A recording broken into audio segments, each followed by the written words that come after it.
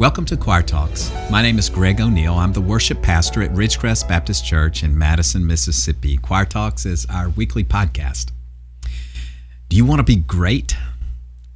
Do you want to be the GOAT, the greatest of all time? Well, maybe that's overstating your ambition, but you know what? You might want to be great in some way in your life. Jesus gives a key. This is a key from Jesus, right? A key to being great.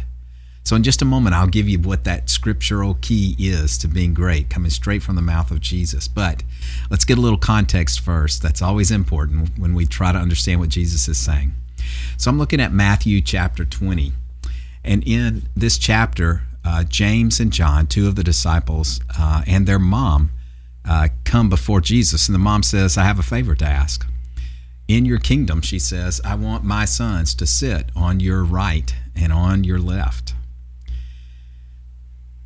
And so Jesus says to them, can you take the cup that I'm going to drink from? In other words, if you get one of those positions of authority, are you going to have what it takes to be great there? Or at least that's the way they probably interpret it. So they say, yeah, we can. We got this, Jesus. We just had an election here Tuesday. Many people threw their hat into the ring to get into a public office, and I'm sure they had different motivations, different reasons, each one of them. But I'm sure that some of them were similarly motivated to these disciples. They were trying to make it into a top seat, a prominent place, to have power and recognition in this government.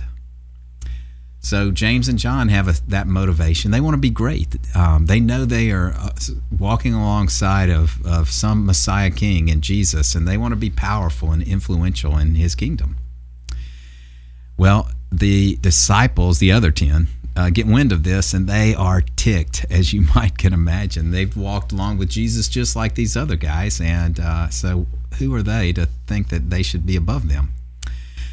So Jesus says to them, he pulls them all together because he knows what's going on among them. And so he says to them, you know, the rulers of the Gentiles lord it over them. Their high officials exercise authority over them. But it shouldn't be so with you. Now here comes the key to greatness that I promised you. Jesus says, whoever wants to be great among you must be a servant. And whoever wants to be first must be your slave.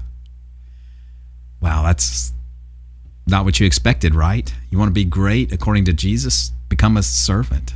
That's probably not the advice you were hoping for when you clicked on this podcast.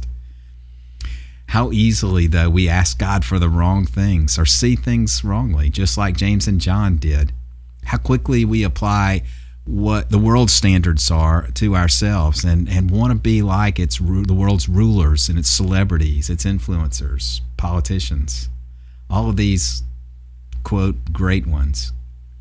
But in Jesus' kingdom, he says the great are servants. It's so counterintuitive. How can a servant become great? This is not the only time that issue comes up with the disciples. In Mark 9, Jesus sees that they are arguing amongst themselves, and so he asks them later on, what were you arguing about on the road? Well, no one wants to answer that question because their argument was about which among them was the greatest.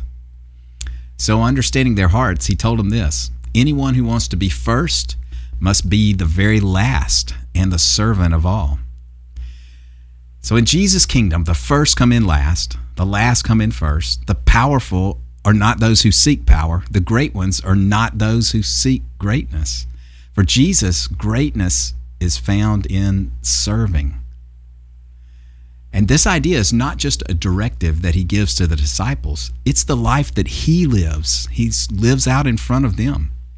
It's the example that he sets. He goes on to say in his next sentence in our passage, the Son of Man, which is Jesus himself, did not come to be served, but to serve and to give his life as a ransom for many. You see it now, don't you? Jesus is the greatest person, not because many people served him, but because he gave his life to be the servant of all. On that cross, his sacrifice served the entire world, and so he became the greatest person who has ever lived, the greatest human. Pontius Pilate, King Herod, Caiaphas the high priest, these were the, quote, great people in Jesus' day and in his country. But you only know their names because of the name of one person, and that's Jesus.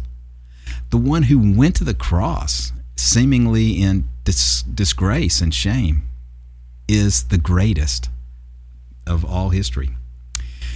So greatness lies in moving from being caught up in our own concerns and our own agenda to engaging in and being an answer for the needs of others. If you're focused on making yourself great, you will be great to one person, yourself. But if you broaden your focus out to see the needs of others and to enter into meeting them, spend yourself for serving others, then you will be great to many. If serving is beneath you, then greatness is beyond you. But if you follow the example of Jesus and give your life to serve others, you might never be recognized as the GOAT, all right, in this world, but you will be significant.